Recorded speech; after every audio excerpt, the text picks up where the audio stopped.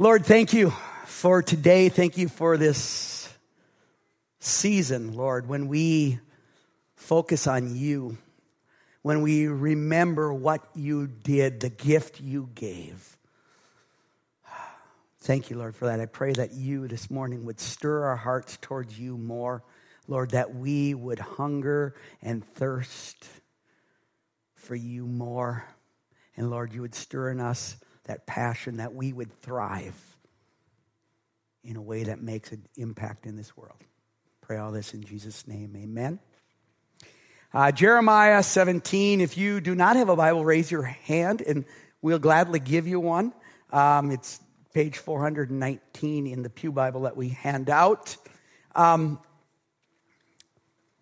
This verse, Jeremiah 17, this summer, many of you know I was on sabbatical for 3 months. Before sabbatical, I got asked if during sabbatical I would come down to Mexico and teach for a week to a bunch of students. And I said yes. I felt like the Lord said yes. And the passage they gave me was Jeremiah 17, 5 through 13. So I taught on that for a whole week. So this morning I have to condense way down. First service I had to really speed talk because our time was really getting tight. You guys may be here a little longer. No. But this whole theme of thriving, how many of you want to barely survive in this world? No, we don't want to do that, right? How many of you want to live in mediocrity? No, we won't want that either. How many of us want to thrive? We want a life that makes a difference, that means something. Yes, that's what but you know what? We struggle with that. How do we go about thriving? I think this passage gives us some key elements to thriving this morning. One of the goals we have in Connection Youth Ministry, and I say this often, our goal is to raise students so that when they graduate, they don't just survive college and the world and work, but they thrive and make a difference. And isn't that what we want for all of us? When I think about thrive, what it means to thrive, I think of Israel. And maybe you're going, Okay, number one, because they've struggled forever, right? And actually, I was blessed, Karen and I were blessed this summer to go with the group from Harvest to Israel and to see all that God was doing there. And I can tell you, it was amazing. I remember when Moshiko said the first day we got on the bus, right now you're reading this in black and white, your Bible in black and white. It will become color for you after you walk in the places you walk and see where Jesus was and experience these things. He said, right now, you read it 2-dimensionally and you'll read it 3-dimensionally. And that is all true and it's all incredible. But when I think about thrive, I don't think about any of that stuff with Israel. Those of you who went with us are going, where's he going with this? It's weird. You know what I think about? I think about their agriculture. See if we can make this work. There it is. I think about their agriculture. You know, in Isaiah 35, it talks about how God will make the deserts to bloom, right? And one of the amazing things to me that was going on there, and I got more pictures, these are date palms.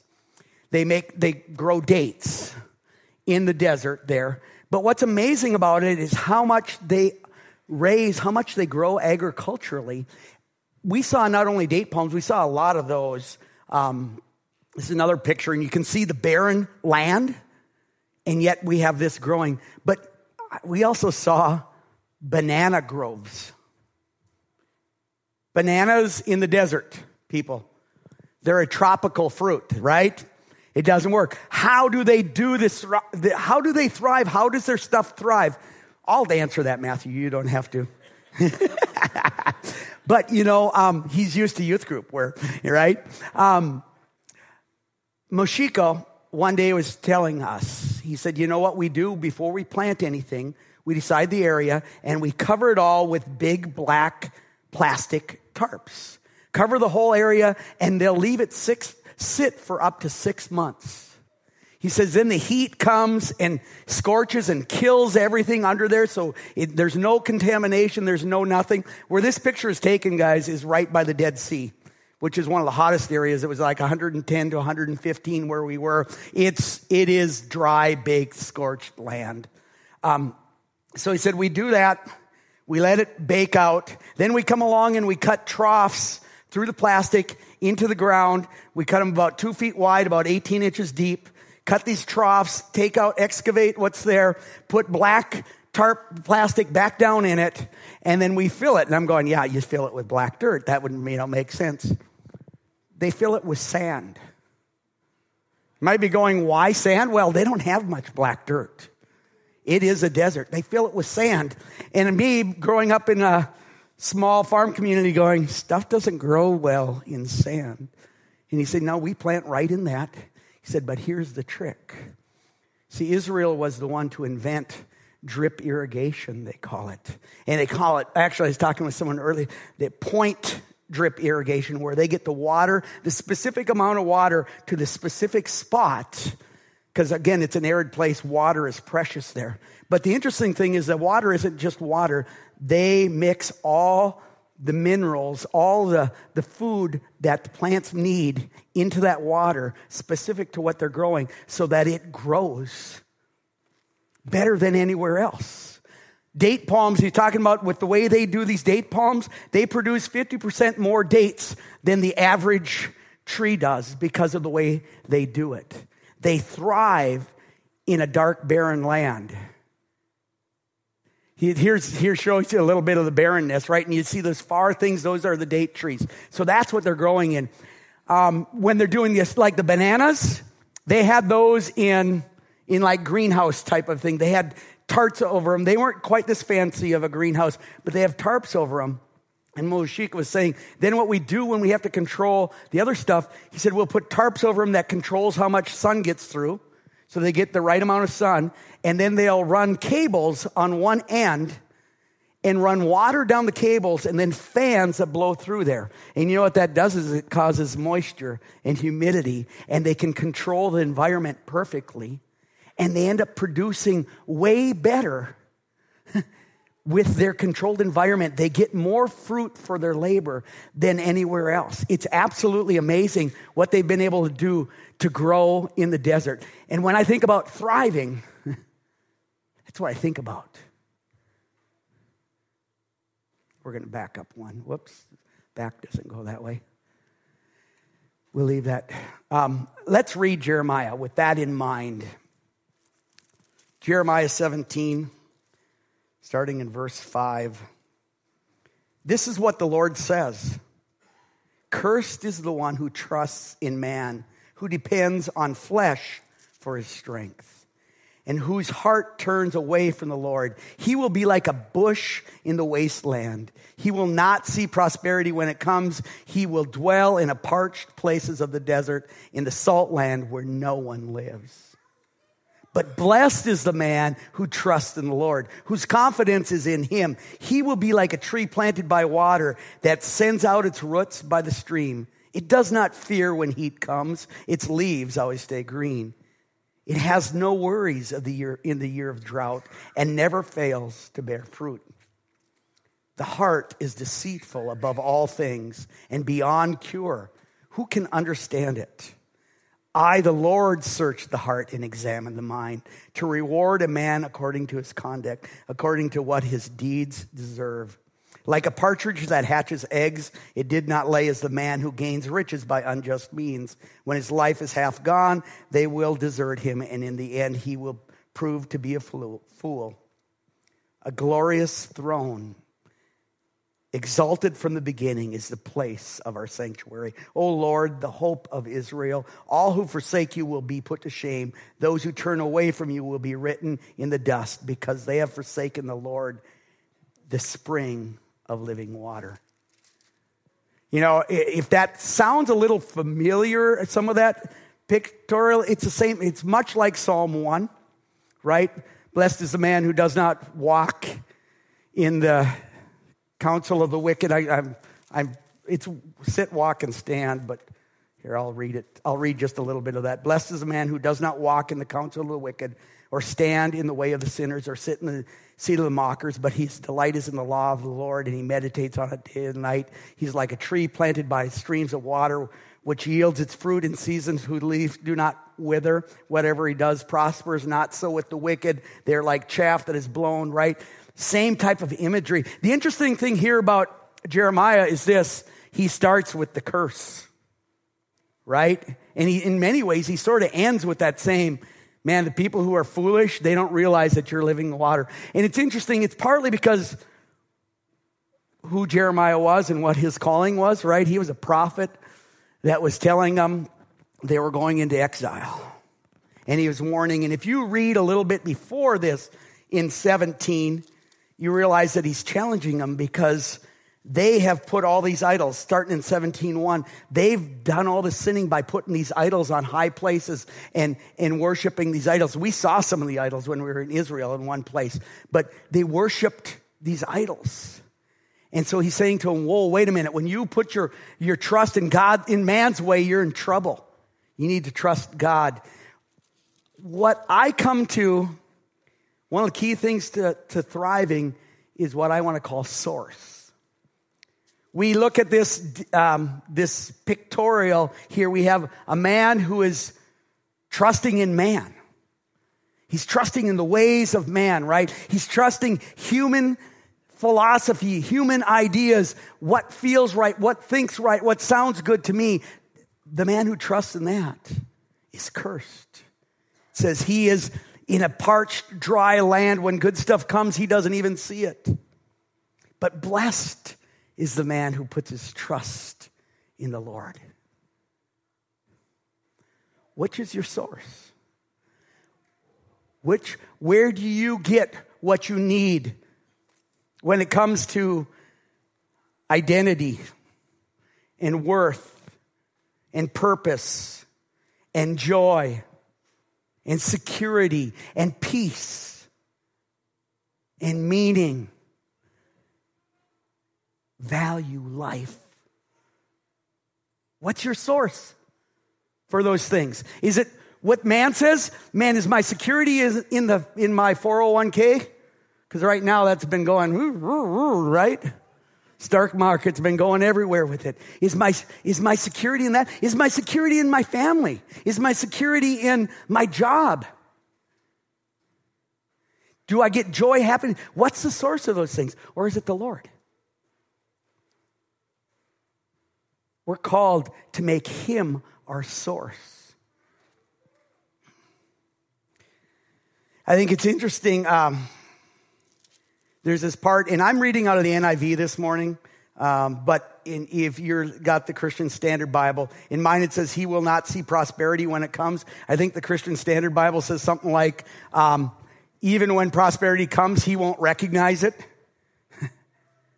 Think about how true that is when my source is in these things. To me, what points out there is, you want to know one of the ways you can measure whether my source is coming from the Lord or from other stuff is, do I have a thankful heart or do I have a grumbling heart?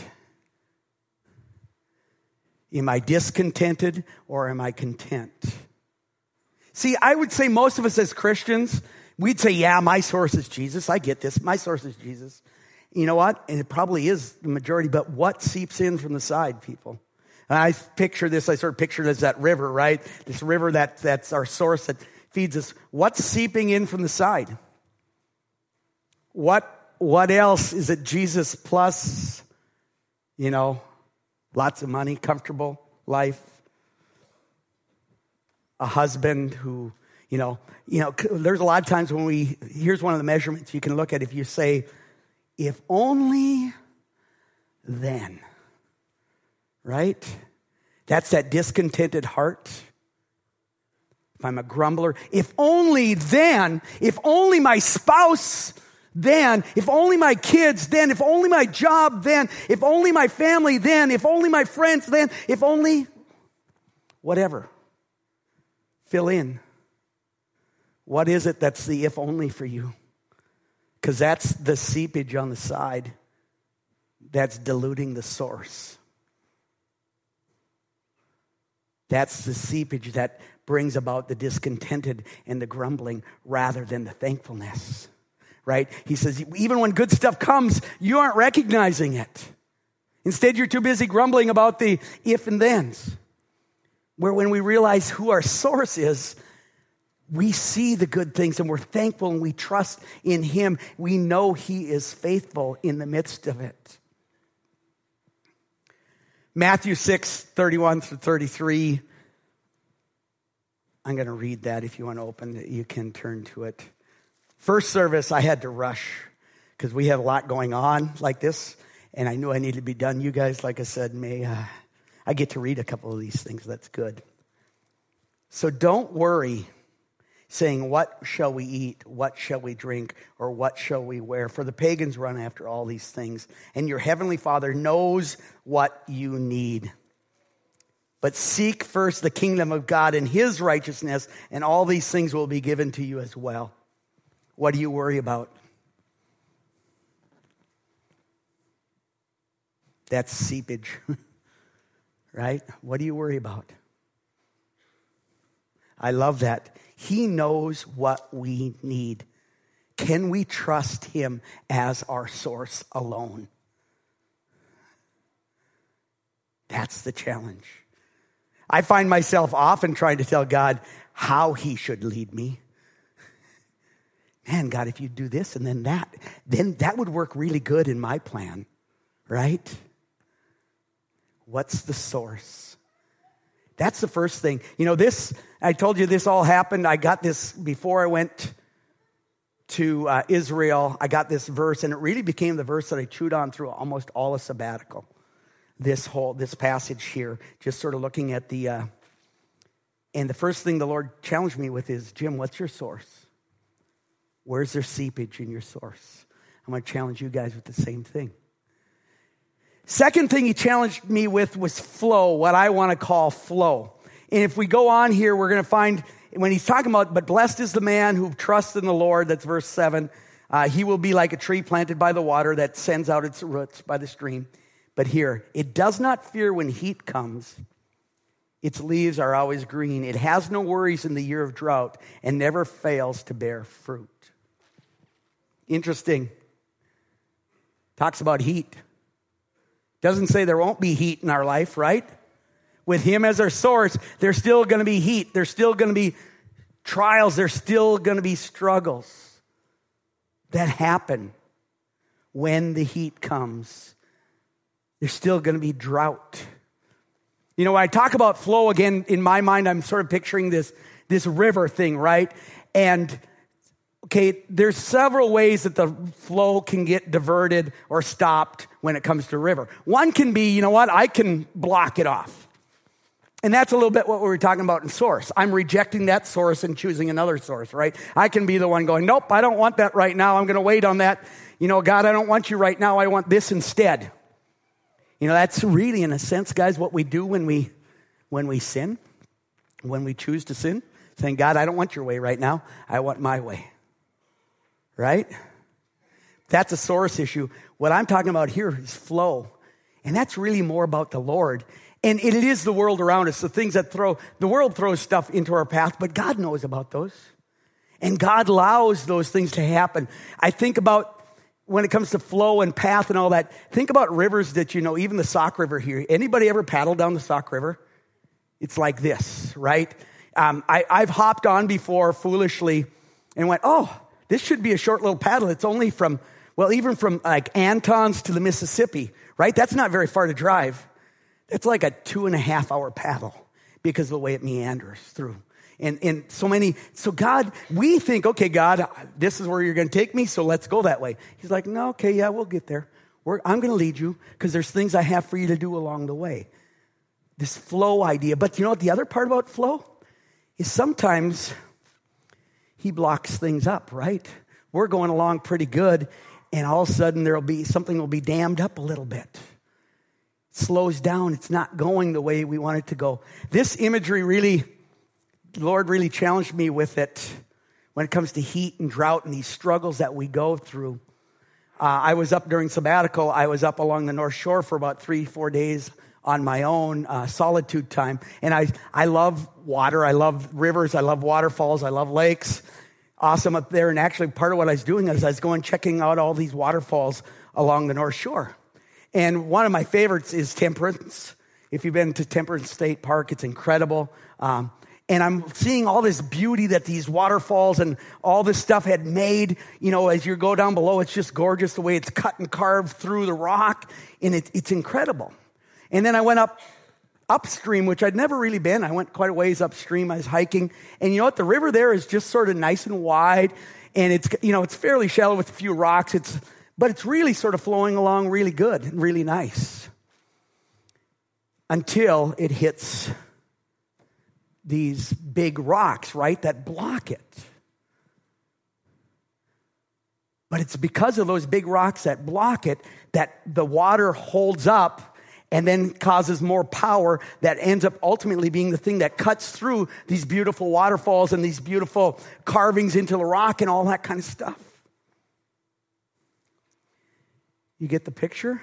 Sometimes we're like, God, why are you hindering me in this way? Why is this thing happen to me? This isn't fair. Why is this getting blocked?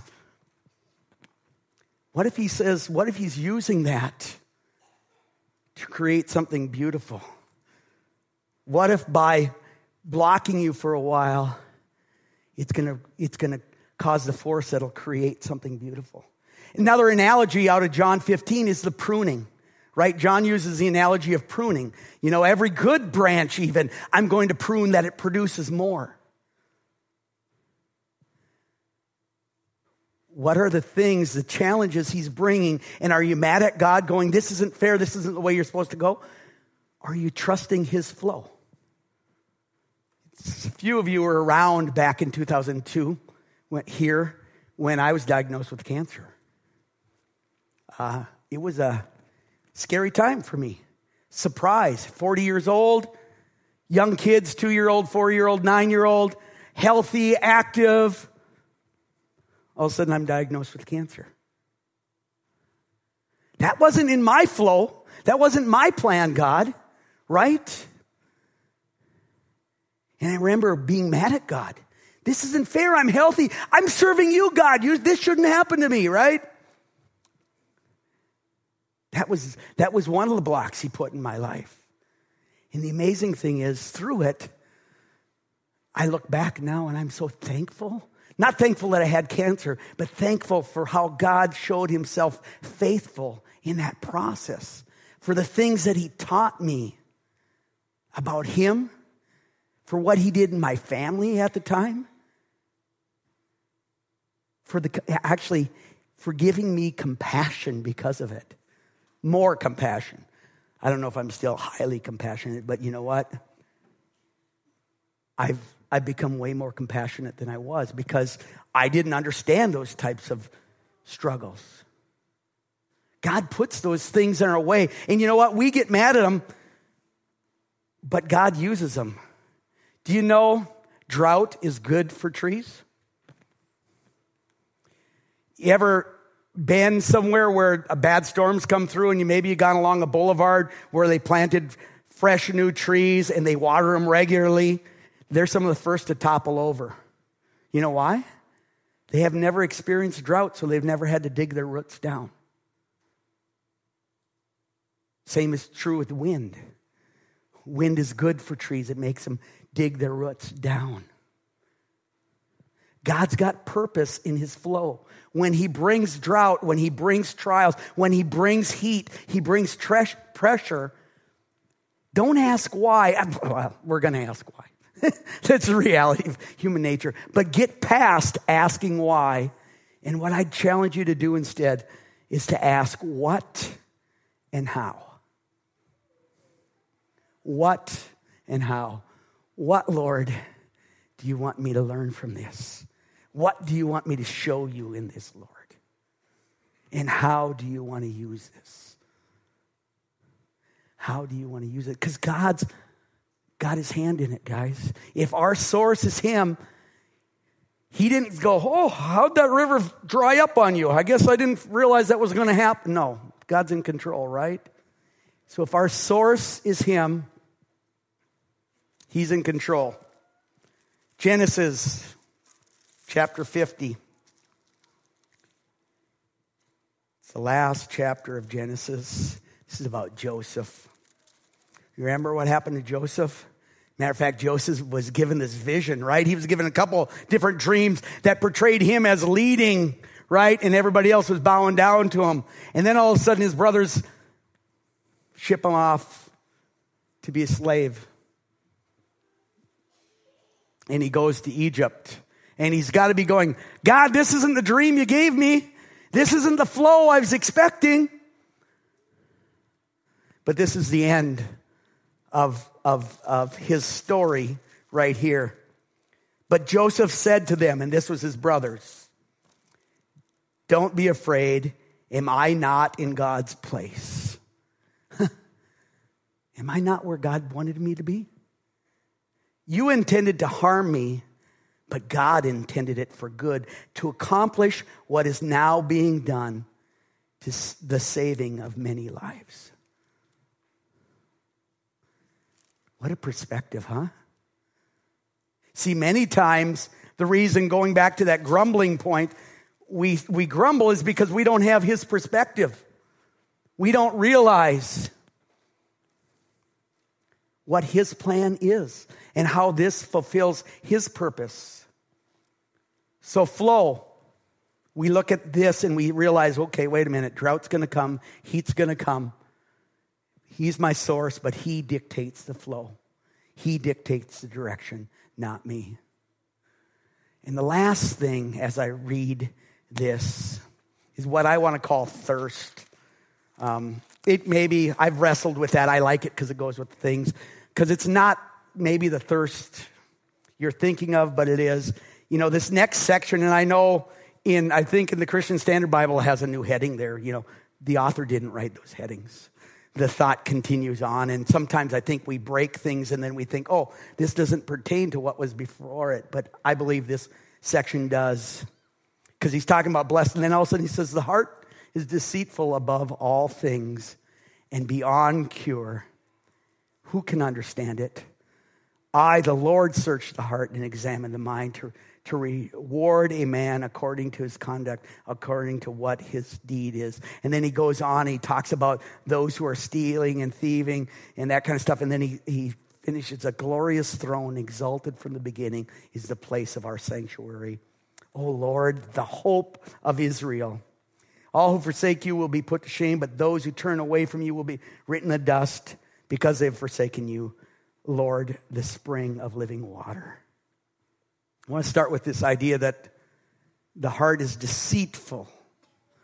You know, whenever I read this, my first response, and that's why I think sometimes we break it off, is, oh yeah, this is the reality, the depravity of man and God's judgment, right? That's what this is about. And you know, that is absolutely one of the truths. And when I read it, I go, yep, you're right, Lord.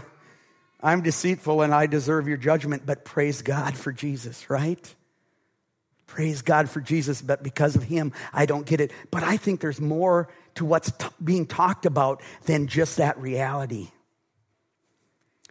Because whose heart is he talking about? He's talking about my heart.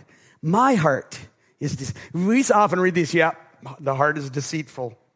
Yep, you guys are. But you know what? My heart is deceitful above all things.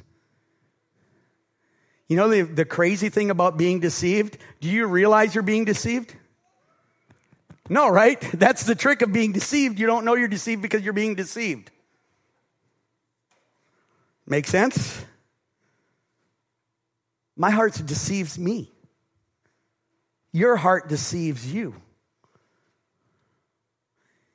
Who can understand it? We deceive ourselves and don't even realize it.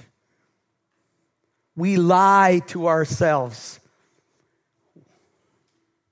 So what this is partly saying to me, it's going our heart versus God's glory,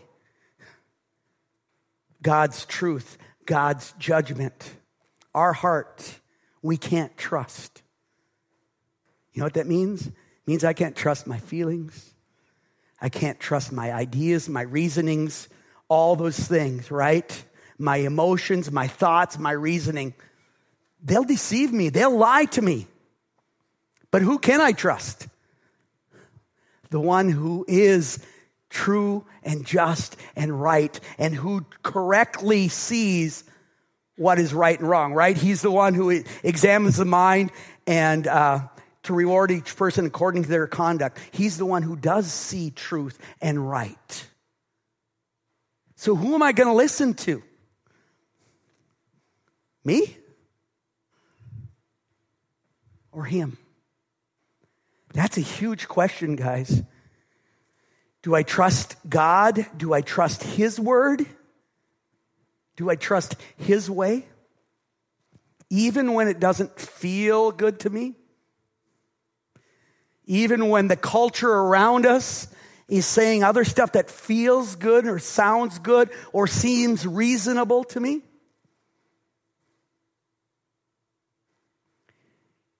My heart's deceitful. It can deceive me into knowing what is true or not. So what do I thirst after? I think it says it's deceitful. My version says the heart is deceitful and beyond cure. It's terminally ill, guys. There's no hope. Why trust in something there's no hope in? When I talk about thirst here, it's interesting. I heard David Jeremiah speak one time on the difference between physical thirst and spiritual thirst. He says physical thirst goes like this. Oh, I'm thirsty. If I ignore it, guess what? I become more thirsty till I finally drink. And when I drink, I'm satisfied and I'm not thirsty anymore. Spiritual thirst goes more like this. I'm thirsty. If I ignore that thirst, you know what? I become less thirsty. I become a little less interested in God. But if I go and I drink up of the Lord, guess what? I become more thirsty. Not because it didn't satisfy, but because it makes me want more. You know what it reminds me of? I'll give you an example. It's my mom's dressing. Now, I don't know where you come from. You're wondering what dressing is. Where I come from, what some people call stuffing, we call dressing. I don't know what the difference is. I've heard people say, well, stuffing is drier and dressing is moister. Well, or dressing has meat in it and stuffing. No, I don't know what it is. But all I do know is that my mom's is the best. There's no arguing with me on that, right? Okay. Here's the reality. With mom's dressing, when I go home for Thanksgiving, I eat it and I go, oh, that was so good. Oh, I'm so full. Oh, but I want more. Right? And I go back for seconds, even though I probably should, and then maybe thirds. And right? That's the kind of thirst or hunger I'm talking about here. That's what needs to happen. That's what we're longing for. Don't trust this deceitful, lying heart that says this is what you should thirst for, because you know what? When you taste and drink of that stuff, it doesn't satisfy. Sin never satisfies.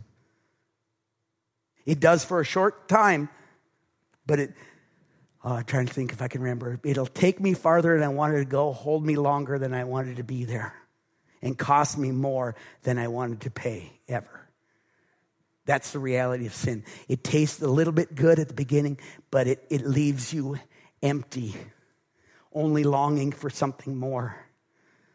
So thirst after the Lord. And this was something the Lord challenged with me with on sabbatical as well. Jim, what are you thirsty for?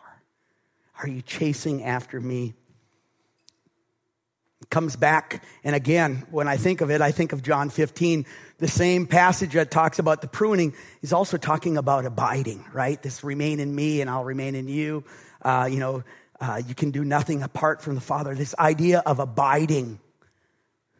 The more we stay connected in and drink from this source, trusting in His flow, the more satisfied we will be. The more clearly our purpose, our calling, our meaning, all of that will be.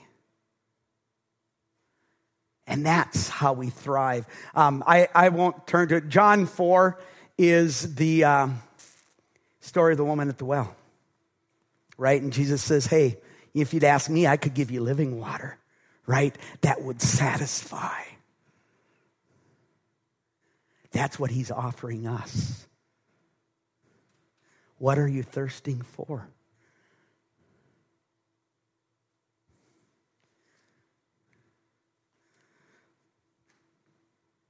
The goal is thrive, to thrive. And let me clarify, thrive does not mean comfort, ease, pleasure, right? Because honestly, they don't end up satisfying. Thriving means purpose, meaning true relationship, identity, joy. That's what God's calling to us. And it's not just for us.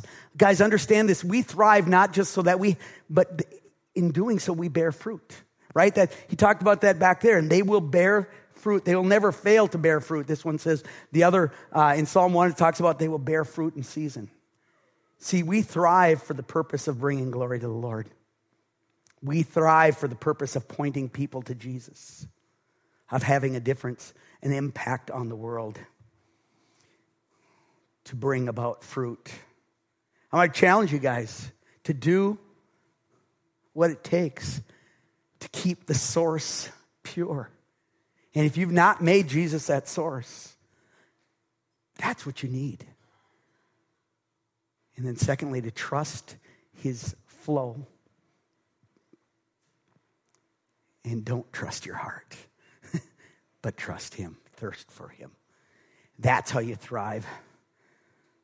Because God's plan for us is to thrive. Let's pray.